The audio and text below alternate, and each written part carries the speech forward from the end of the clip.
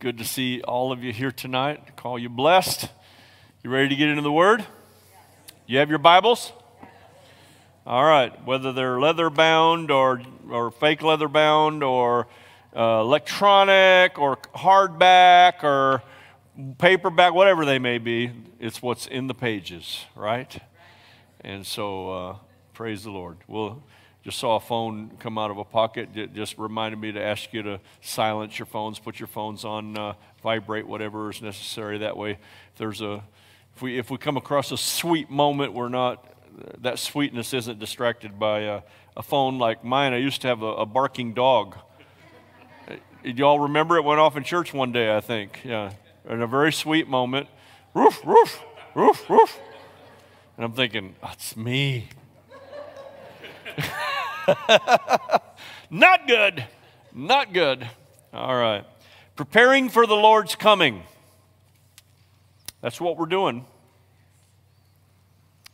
We're preparing for the Lord's coming. I suppose we could, my original title, still there. What does the Lord want us to know about the end times? Still an important thing. But really, as it began to boil out, it comes down to you and I being prepared for the Lord's coming. That's, quite frankly, friends, that's more important than an exegetical study of Revelation. Revelation is important, and we're going to spend some time there. We're going there tonight and read a bunch out of there. But being prepared for the end times is really what the most important thing is. And for me as a pastor who stands accountable for your souls, it is one of the most important things to me is that you are ready for the coming of the Lord, that you are prepared to face whatever needs to be faced for the sake of Jesus Christ. And I'm so thankful that the Lord has led me into this conversation because, quite frankly, I've been chomping at the bit to talk about it for a long time. But God knows He is the great orchestrator of time, right? He knows when the right moment is. So let's get to it, shall we? Jesus starts and concludes the book of Revelation with basically the same thing in chapter 1, verse 3 and chapter 22, verse 7. Chapter 1, verse 3, he says, "Blessed is he who reads and those who hear the words of this prophecy and keeps those things which are written in it, for the time is near." There's a couple things I garner from that. Not just blessed is the person who reads it. Blessed is the person who keeps it. That means heeds to those things, lets it change their life. And why? Because we have a recognition that the time is near. That's important. And if we go all the way over to chapter 22, the very last chapter in the book of Revelation, in fact, the entire Bible, in verse 7, Jesus said these words, "Behold, I am coming quickly. Blessed is he who keeps the words of the prophecy of this book." And that doesn't mean keeps these pages, but that it's here. It's in our heart, and we follow it. The keep there is guard it. So the things that you learn about being prepared for the end times is something you should guard until your dying breath. Guard it. I didn't say hide it. Keep it. Don't let anything steal it from you. Now, I think with those two things, looking at the first words of Revelation and the last words of Revelation, it's pretty easy to see that Jesus thinks it's pretty important that we have an understanding, a knowledge of end times. Wouldn't you agree? I think that's important to the Lord. And my goal in this study is to the best of my ability, by the power of the Holy Spirit, is to break down the elements of the end times in as simple a way as possible so that we can understand it and so that we can respond to it. Because it doesn't do any good to just kind of purvey some information to you that you walk away with going, "All right, great study on end times." But that it's something that you not just understand, but that you know how to respond to it. Because remember, it said, "Blessed is he who reads it and keeps it." That's part of that response. I'm not a Bible scholar by any stretch of the imagination, and I'm not undercutting myself. I'm not. I've not been to Bible college. I don't have a degree from seminary. I am a student of the Word of God, and I'm a voracious student of the Word of God. I'm not just a reader of the book, but I'm a student of the book. And I'm kind of that way with just about everything that I do in life. My daughter, Erica, bought me a little coffee pot for Father's Day, I think, or something like that. And it's called a mocha pot. Now, I'm not going to get into it too deeply, but it's not mocha, as in everybody right now kind of your mouth watered because you thought of chocolate. It's M-O-K-A, and it's a special way to make espresso from the stovetop, quite frankly. And then, of course, what I'm talking about is I become a student of everything, just about everything. Diane will tell you, now I got a mocha pot, now I got a French press, now I got the frother, and I got the steamer, and what? 2 mocha pots, and beans from around the world, a grinder, and now I actually bought a carafe because I'm going to study how to do cream art. I want to be able to make the little hearts. And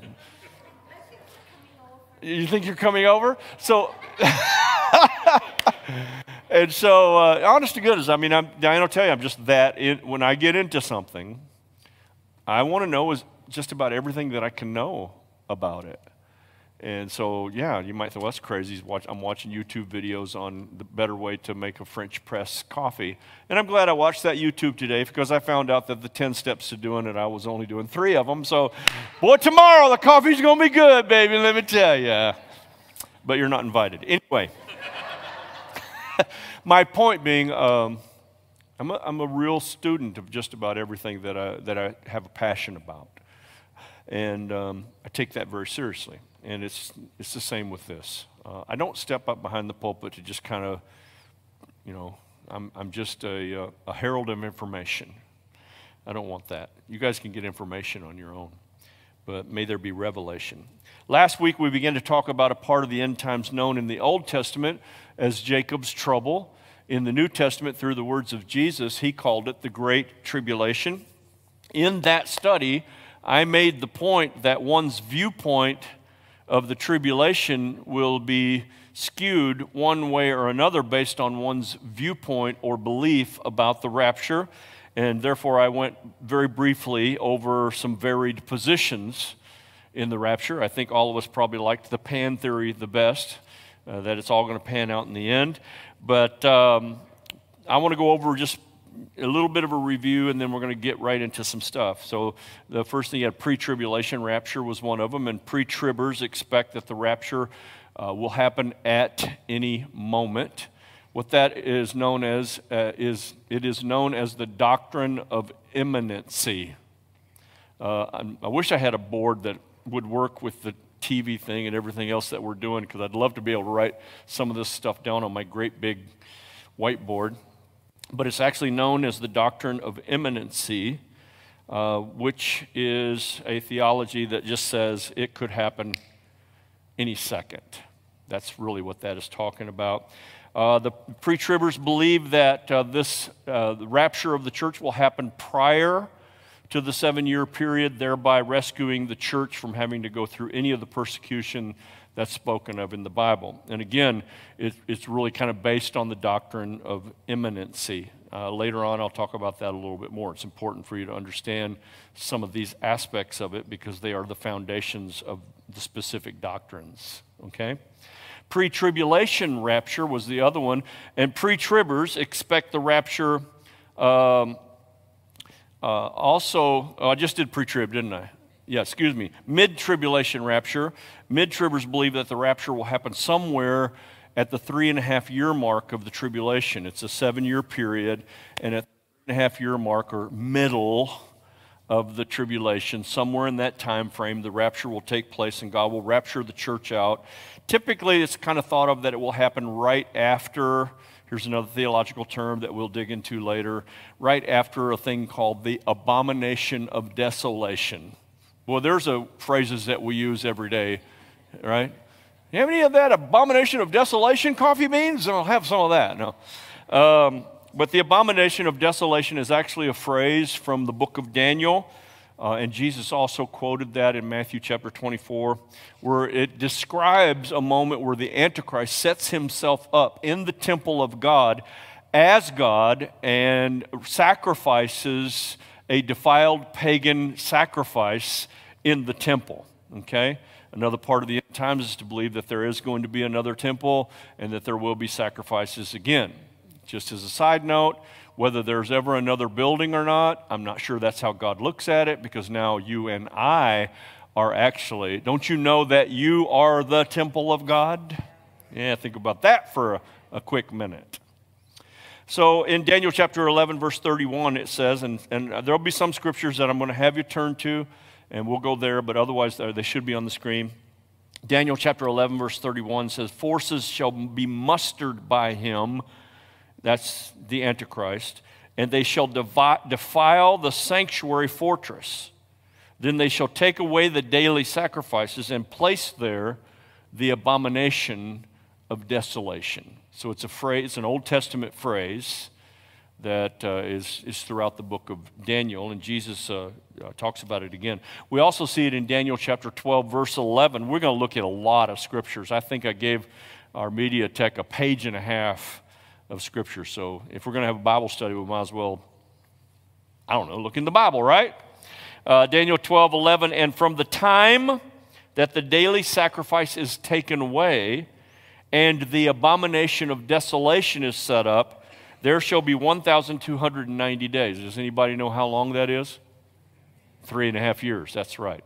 And so that we know happens in the middle of the 7-year tribulation, because it says from the time that happens, there'll be another 1,290 days, another 3.5 years. So that's where the mid-trib, help me stay on point. The mid-trib rapturists get their point of view. Also, there's something that's spoken about the abomination of desolation in the book of Matthew. Matthew is a place that you're going to want to turn to, Matthew chapter 24, and you're going to want to put a bookmark or something there, because we're going to go back and forth to Matthew chapter 24 a few times. Same at home. Hope you have your Bibles out. Turn with me to Matthew chapter 24. I'm going to read verses 15 through 22. Are you all ready? Therefore, when you see the abomination of desolation spoken of by prophet Daniel standing in the holy place, whoever reads, let him understand. Then let those who are in Judea flee to the mountains. Let him who is on the housetop not go down to take anything out of his house. And let him who is in the field not go back to get his clothes.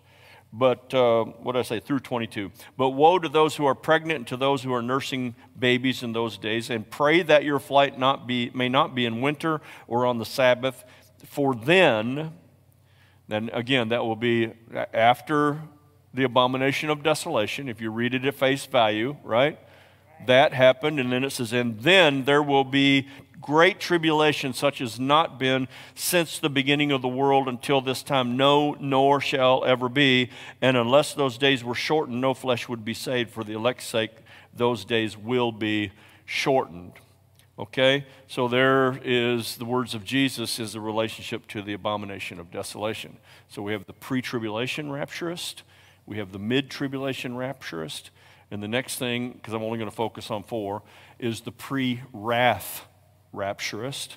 Pre-wrathers believe that the rapture will occur at the end, somewhere near the very end of the tribulation period, or near the end of the 7-year period, but it will happen just before the 7 bowls of wrath, the wrath of God, are poured out. And we're obviously going to end up looking at some of the 7 bowls, and there's lots of things that's mixed in this little brief rapture conversation that are things we need to look at about end time so that you're prepared for the Lord's coming. Are you with me? And so it is believed, this is something maybe some people don't know, but it is believed that the actual rapture from the pre-wrath position, it is believed that the actual rapture will occur at the same moment that the 2 witnesses come to life and are raptured into heaven. So you might be saying, well, what's the two witnesses? Well, that's another subject that we're going to be discussing, what's happening with the two witnesses when they are raptured. And so let's turn our Bibles, let's read a couple scriptures just to kind of bring context to this brief synopsis. Turn your Bible with me to Revelation 16. Don't forget to keep a marker or something in Matthew 24 because we will be coming back to it. I want to read the 7 bowls of wrath.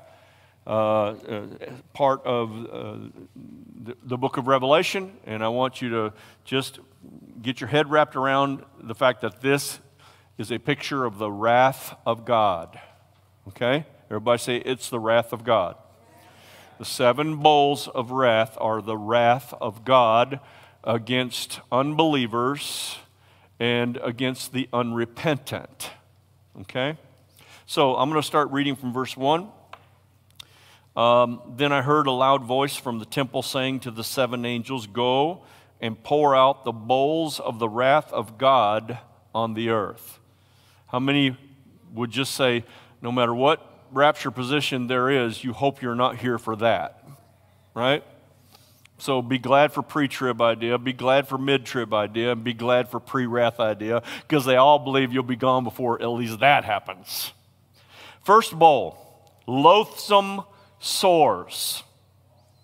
What I want to suggest to you, and you begin to notice about some of the things that happen with the trumpets and some of the things that happen with the seals and some of the things that happen with the bowls, is that they are identical, or at least close to identical, to the very same plagues that took place when the children of Israel were delivered from Exodus. That's important to note. There is almost everything we see in the Old Testament for us is not only an occurrence that actually happened, but it also has a prophetic sense for us to look at things that will happen again. That's an important viewpoint of the Old Testament that you must keep in mind, especially when you think about end times through the eyes of Hebrew prophets, okay? So many of these things, we're going to read down them and you'll be able to remember, wow, remember in Egypt the boils? They all got boils. So loathsome sores. So the first, this verse 2, so the first went and poured out his bowl upon the earth, and a foul and loathsome sore came upon the men who had the mark of the beast and those who worshipped his image. Not cool. It ain't just a sore, Mike. It's a loathsome sore.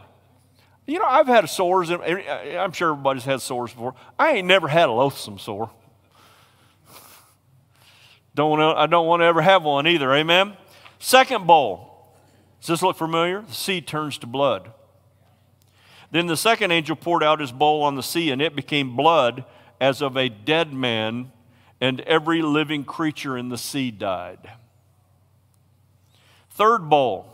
The waters turned to blood. Again, total correlation with what took place in the Exodus. Then the third angel poured out his bowl on the rivers and the springs of water, and they became blood. And I heard the angel of the waters saying, you are righteous, O Lord, the one who is and who was and who is to be, because you have judged these things, for they have shed the blood of saints and prophets, and you have given them blood to drink, for it is their just due. And I heard another from the altar saying, even so, Lord God Almighty, true and righteous are your judgments. Fourth bowl. Men are scorched.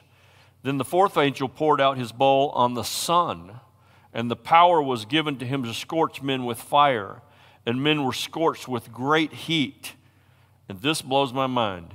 And they blasphemed the name of God who has the power over these plagues, and they did not repent and give him glory. Can I help you see a little something here? I think the fact that we're going to see that this is something that's repeated a few times in the wrath of God moments, it's almost like God is still saying and giving people an opportunity to repent. He is a God filled with grace and compassion, isn't he? But isn't it just off the charts crazy that even in the midst of this, people will blaspheme the name of God? What does that say? They know where it's coming from. I don't get that. That's just stupid. Fifth bowl, darkness and pain.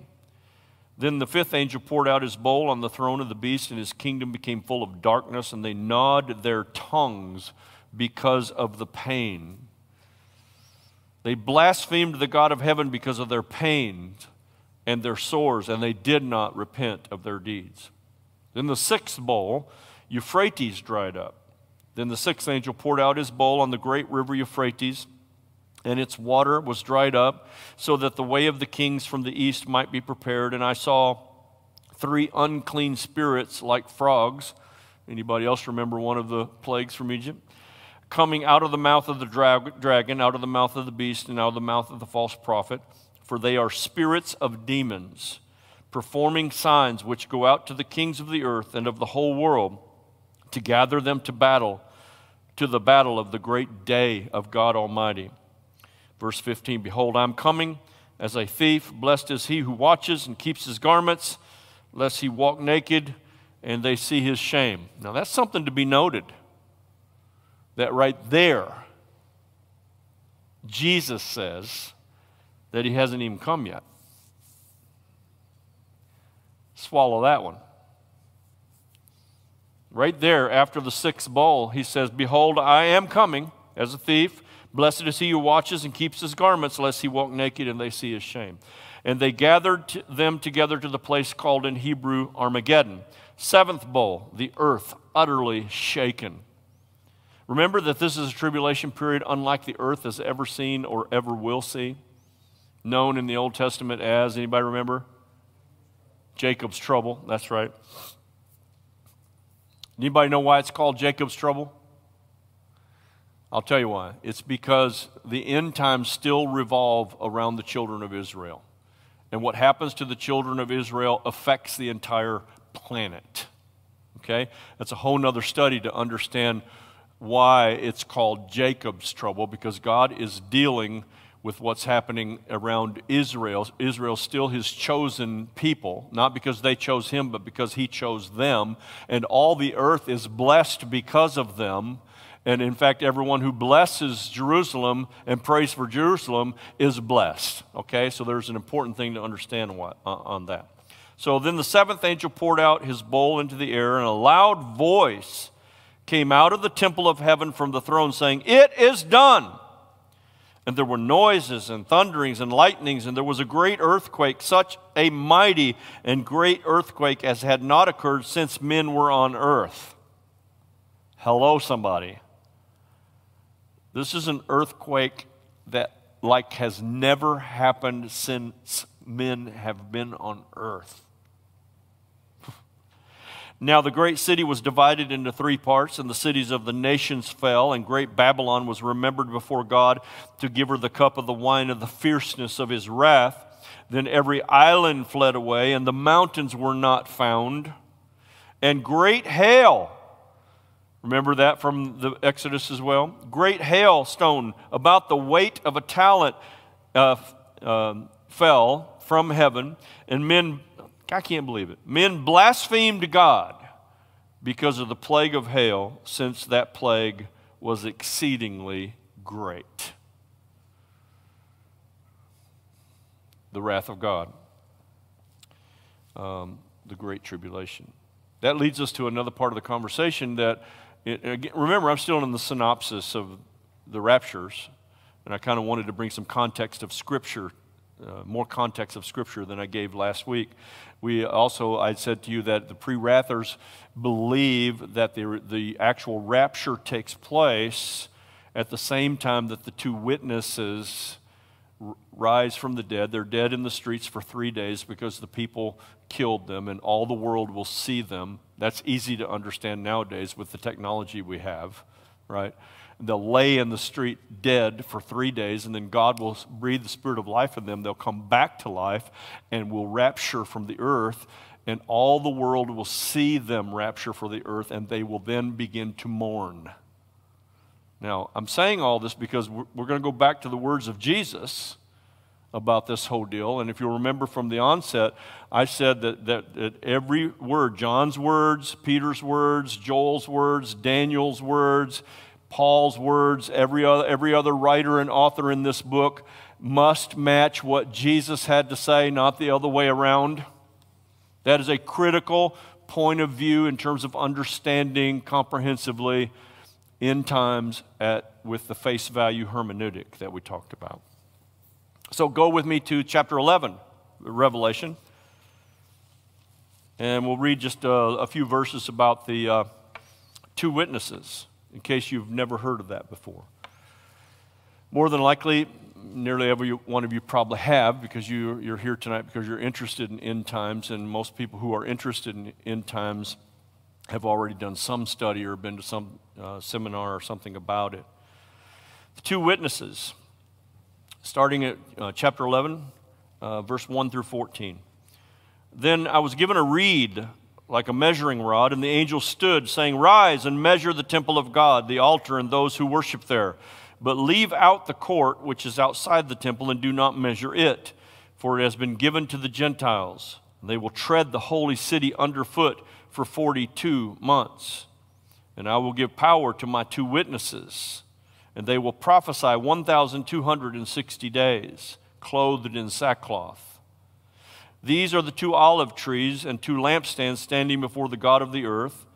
And if anyone wants to harm them, fire proceeds from their mouth and devours their enemies." A couple of powerful dudes. "And if anyone wants to harm them, he must be killed in this manner. These have the power to shut up heaven so that no rain falls in the days of their prophecy, and they have the power over waters to turn them into blood, and to strike the earth with all plagues as often as they desire." There's always been some speculation about who the two witnesses are. Some people believe it may be Moses and Elijah. I'm not sure. There's no reason really to have to nail that down to who it may be. Then verse 7, "When they finish their testimony, the beast that ascends out of the bottomless pit will make war against them, overcome them, and kill them.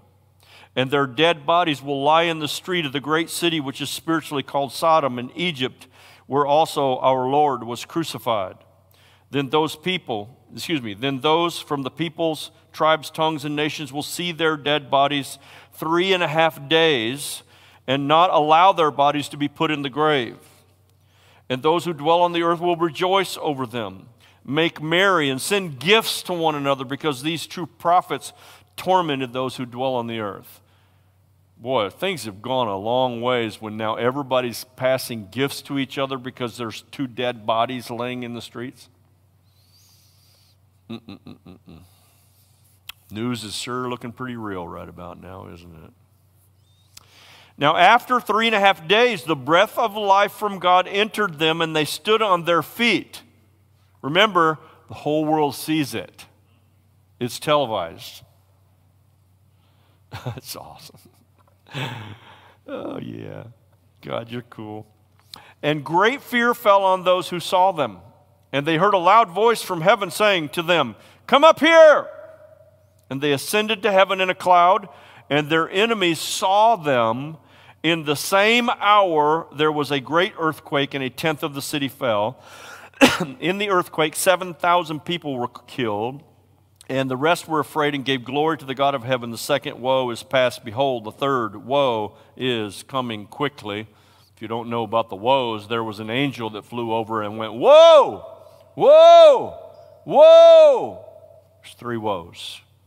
That's not woe as in W-H-O-A. Let's slow this horsey down. That's in woe, W-O-E, as in trouble cometh. And it's actually, if you read on, you'll find that it's right after this occurrence that the 7 bowls of wrath are poured out. Therein lies the pre-wrath concept. Okay? Let's just move right on to the post-tribulation rapture. Post-tribbers hold to the belief, and this is the most ominous position, the most dreadful position. It does have an element of possibility and an element of truth. Quite frankly, my estimation, my understanding of the Word of God, the only 2 of these that actually carry weight scripturally is either pre-wrath or post-trib. And I'll walk you through that because remember, we're going to interpret Scripture how? Literally, or how's it called? Face value. Right on? Because we'll let Scripture explain itself. Let Scripture speak for Scripture instead of reading between the lines. Right on? safest bet to do. The beauty of this, and I'll finish the post-tribbers pretty quick. Post-tribbers hold to the belief that believers will go through the entirety of the tribulation, encompassing both Satan's wrath, because there is Satan's wrath on the saints, and God's wrath on the unbelievers and unrepentant. Okay, so there's two wraths during the tribulation. And many people, especially from the pre-tribulation point of view, don't delineate between those two wrath positions. They believe that even what Satan does is a part of God's wrath. Okay? Those that believe in pre-wrath or post-tribulation delineate the difference between what is Satan's wrath against the saints of God and God's wrath against the unbelieving and unrepentant. Okay? Let me see, where am I? Oh, yeah.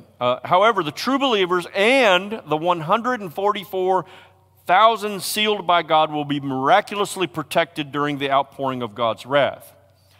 Now, we'll also have to take a look at what is the 144,000. So there's so many subjects about end times that are just wrapped up in the synopsis of the raptures, okay? And that is what I'm doing. I'm just doing a quick review. And I find when I wrote the review down, we got to talk about that, we got to talk about that, we got to talk about that. Here's the beauty of the post-trib position.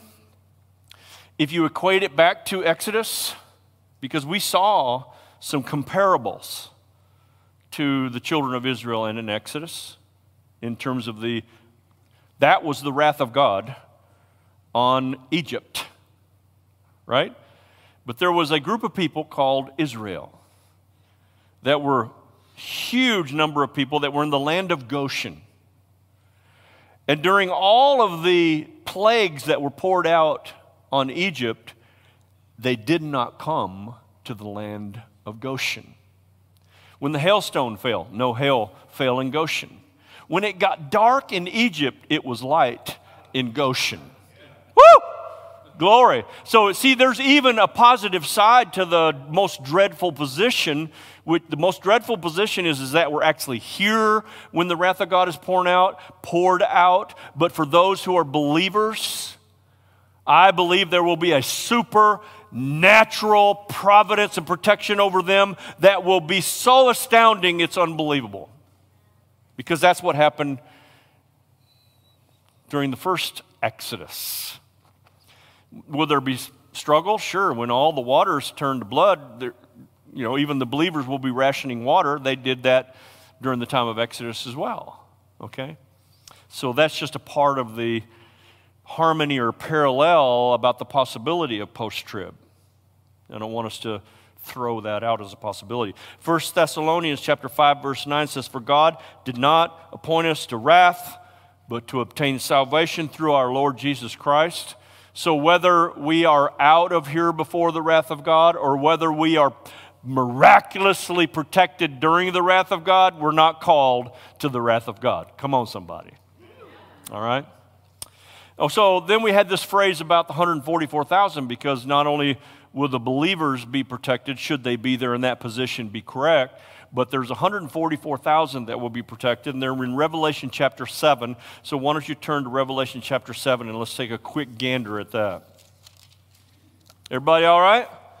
I'm getting more into just let's open the Bible and do some lineup online and open it up. Although I am still in review. Crazy. My reviews last longer than some of my lessons.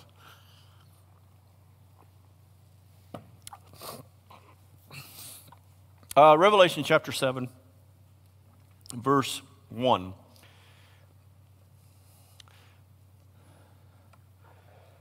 After these things I saw four angels standing at the four corners of the earth, holding the four winds of the earth, that the wind should not blow on the earth, on the sea, or on any tree.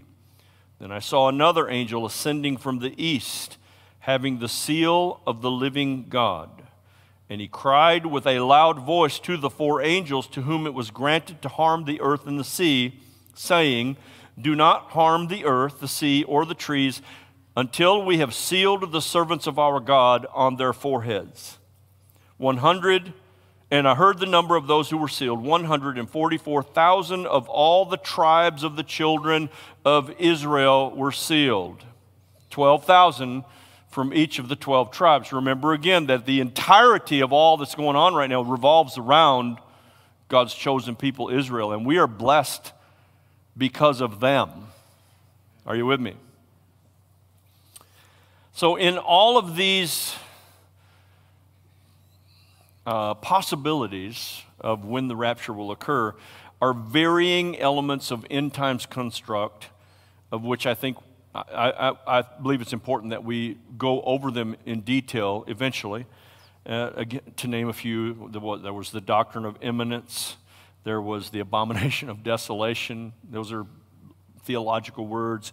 The Antichrist, understanding the difference between Satan's wrath and God's wrath. I think regardless of what position that you take, that it is important that you walk away from this being able to draw a line of delineation between what is Satan's wrath and what is God's wrath. That's an important element of understanding the end times. What else we got? We got the two witnesses, the 144,000, and there are other elements as well. There are many pieces and parts of this puzzle. Like I said, this is just a small list that I've mentioned. Last week I talked also quite a bit about Bible interpretation, and in particular about face value or literal interpretation. And I suggested to you that the safest, most important, and most valuable hermeneutic interpretation of the Bible that you can have is that of face value. If it says this, then let it mean that. Otherwise, you have to suppose that it possibly means something else or to try to make it mean something else. I don't think that we need to be reading between the lines and supposing, well, I think it means that. We're going to look at a couple things tonight where face value interpretation is going to pretty much blow some positions away, okay? Because you're going to easily see, well, that's not what it says, but that's what someone has caused it to say, and for so many years, people have believed it. Churches have been built around it. Allow Scripture to speak for itself. We also have to remember that literal interpretation also includes understanding that Scripture, that verse in context to the rest of the verse, possibly even the rest of the book that it's written in by that author.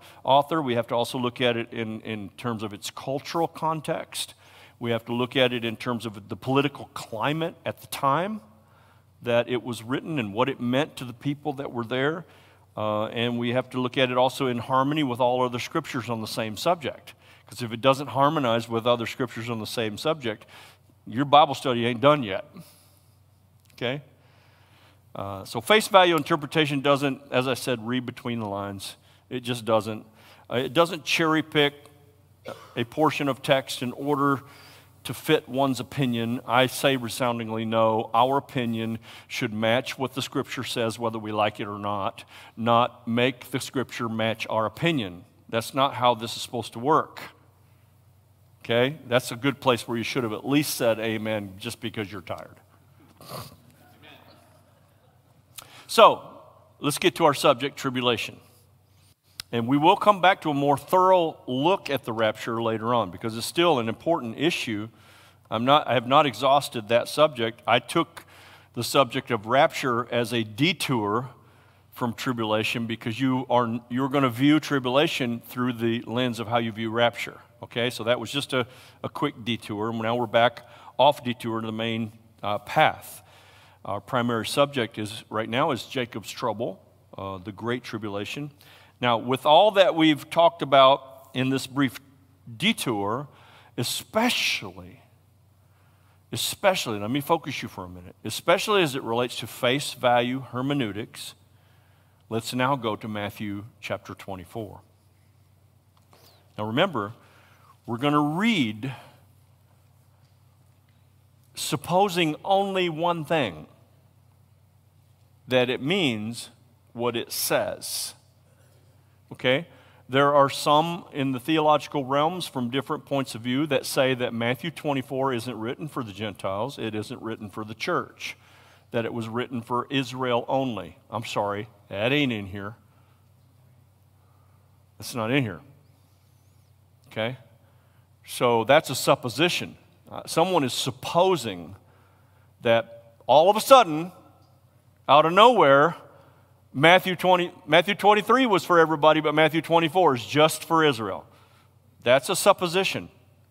And you would not be using face value interpretation of Matthew 24 with that idea in mind. Okay? So we're going to look at Matthew 24 now with face value interpretation. Okay, are you ready? I'm going to look at verses 21 through 22 to start with.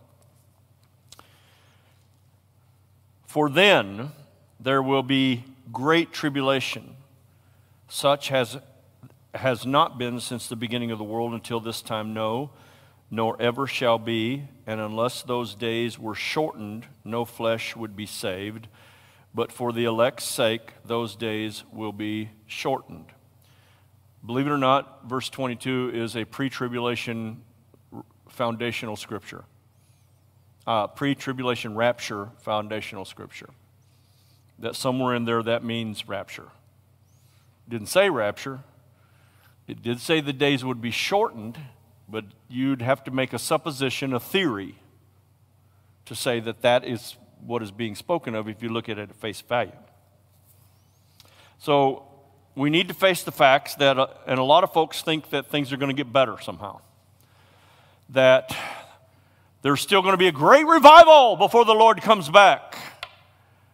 Oh, I think there probably will be another great awakening, but it's not an awakening like you all have thought about the word awakening up until this point. There's going to be a lot of people that are going to wake up. A lot of believers that's been in their stupor that's going to wake up.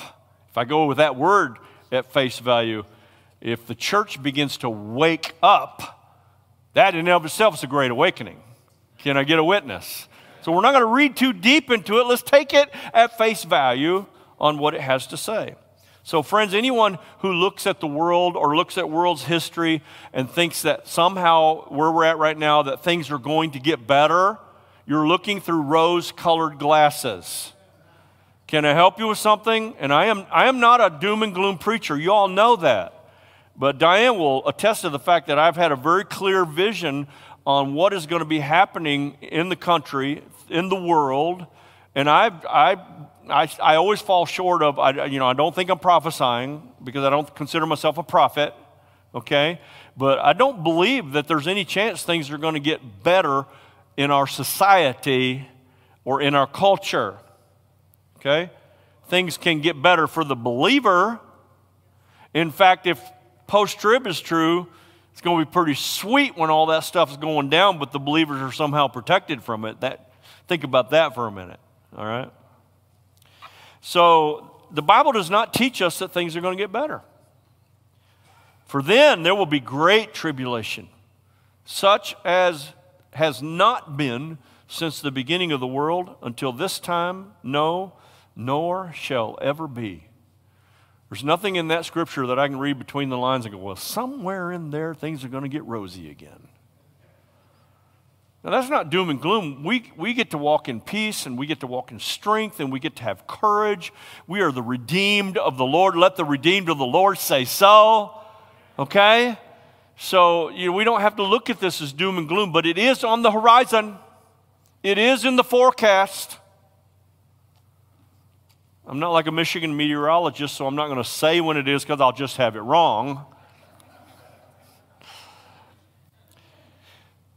The Bible teaches us that difficult days are coming. And this fact alone at face value should help us get serious about God today. This is critical, y'all. If you're not serious about God today, you are not going to get serious when the kitchen gets hot. Not, well, I'll wait. You're supposing that somehow you can be stronger in worse times than you are now? No, friends, we got to get serious about God before all these things begin to hit. That's why I'm calling this preparing for the coming of the Lord. God has given me a mandate and I believe a mantle to prepare His people for His coming. Not all people. I'm not called to all people. I'm called to all of you, and I'm called to all of you that are watching and tuning in right now. God didn't call me to go down the road and fix and get everybody else in order. He called me to make sure that the saints of God that I have charge over, that God has called me to pastor, are ready for my coming, the Lord said. And in my heart, He said, I'm going to give you a special anointing to do so. It's not going to be an anointing that everyone's going to like. I don't like it. No mantle is sweet and easy. It's heavy. But for those who choose not to get serious, I can tell you right now, it's going to be too late to get serious with God when all these things hit.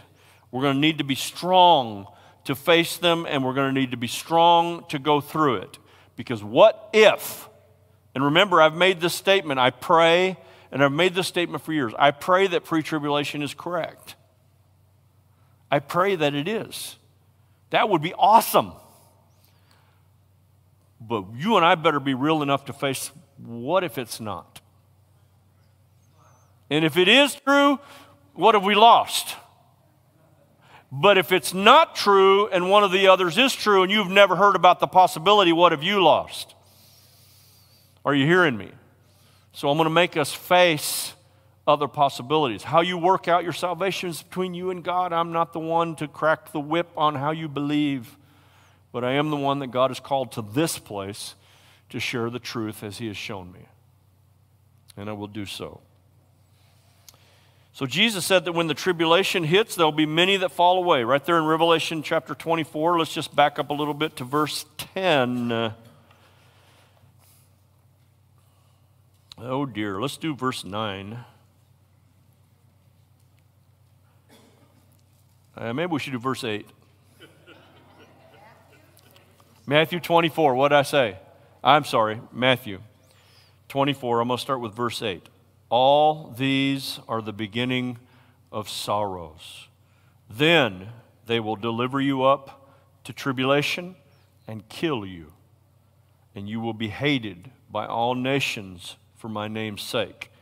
And then many will be offended, will betray one another, and will hate one another. Then many false prophets will rise up and deceive many. And because lawlessness will abound, the love of many will grow cold, but he who endures to the end shall be saved. And this gospel of the kingdom will be preached in all the world as a witness to all the nations, and then the end will come. Based on face value, when will the end come? When this gospel is preached to all the nations. Some might say, well, that's happening already. It's not happening already. But there is an occurrence that will happen where all the earth will see it. An angel will fly over the earth. And he will cry, woe, woe, woe, proclaiming the gospel of Jesus Christ. And all the earth will hear it. I don't think this whole all nations will hear it is a missionary thing. Missionaries are doing a fantastic job in that, don't get me wrong. And they are making that happen. But I don't think this is a TV thing, a media thing. I think this is a historically angelic, heavenly thing. So it's important to note the harmony between the New Testament teachings on end times, and especially the words of Jesus, and the Old Testament writings through the voice of prophets, and get the harmony between the two. So when Jesus was asked by his disciples, when will this take place and what will it look like? Right? That's how this started off, isn't it? Let's see. Verse 1 of chapter 24, then Jesus went out and departed from the temple, and his disciples came up to show him the buildings of the temple. And Jesus said, do you not see all these things? Surely I say to you, not one stone shall be left here upon another that shall not be thrown down. Verse 3, now as he sat on the Mount of Olives, the disciples came to him privately, saying, tell us, when will these things be, and what will be the sign of your coming and of the end of the age? Imagine that moment. So, and here's where I'm going to close for tonight. We're actually going to do this for an hour, and I'm better off to leave you right here than to just try to get into the next subject. But here's the best place to close, okay? Remember, we've worked through the whole rapture synopsis. I've given you some scriptural background for a few theological, doctrinal phrases. And I've talked to you a little bit more about hermeneutic face value. I've talked to you just briefly about the role that the children of Israel play in this. And we began to take a look at a couple things in Matthew, and especially right there, Jesus said, his disciples said, show us, tell us, when will these things be, and what will be the sign of your coming and of the end of the age? Now go with me I'm going to stop right there. I'm going to say this paragraph, and then we will come back next week, and we'll pick it up at that scripture. If I go to the next scripture, I'm too deep to get out. So, when his disciples asked Jesus when these things would happen, what Jesus did was he compared two Old Testament events. It was his first answer to them was to take two Old Testament events and use them as comparisons to what things will be like. And Jesus said that it's going to be like the time of Noah, and it's going to be like the time of Lot. And this is an important element in end times comparison. I'm done. Hopefully you'll come back next week for the rest of the story.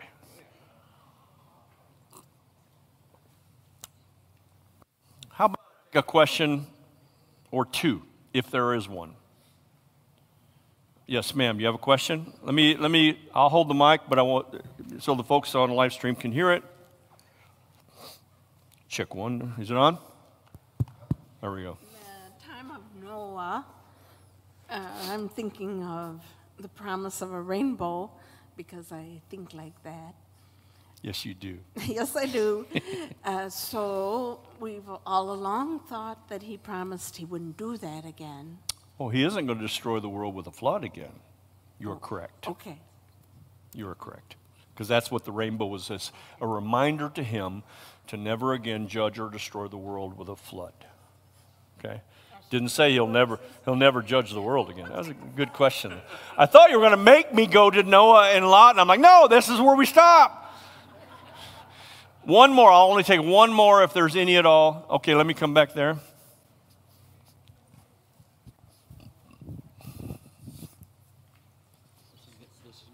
It's a question, right? I'm taking questions. All right. It's a question.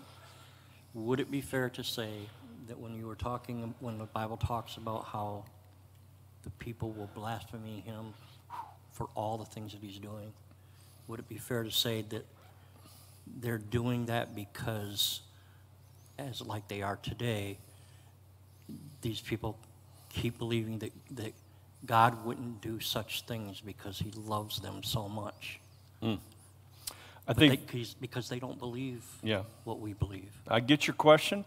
I think that sin will have run its course so deeply. I know my cameramen are struggling right now. Good job, Cole. Nice job, by the way.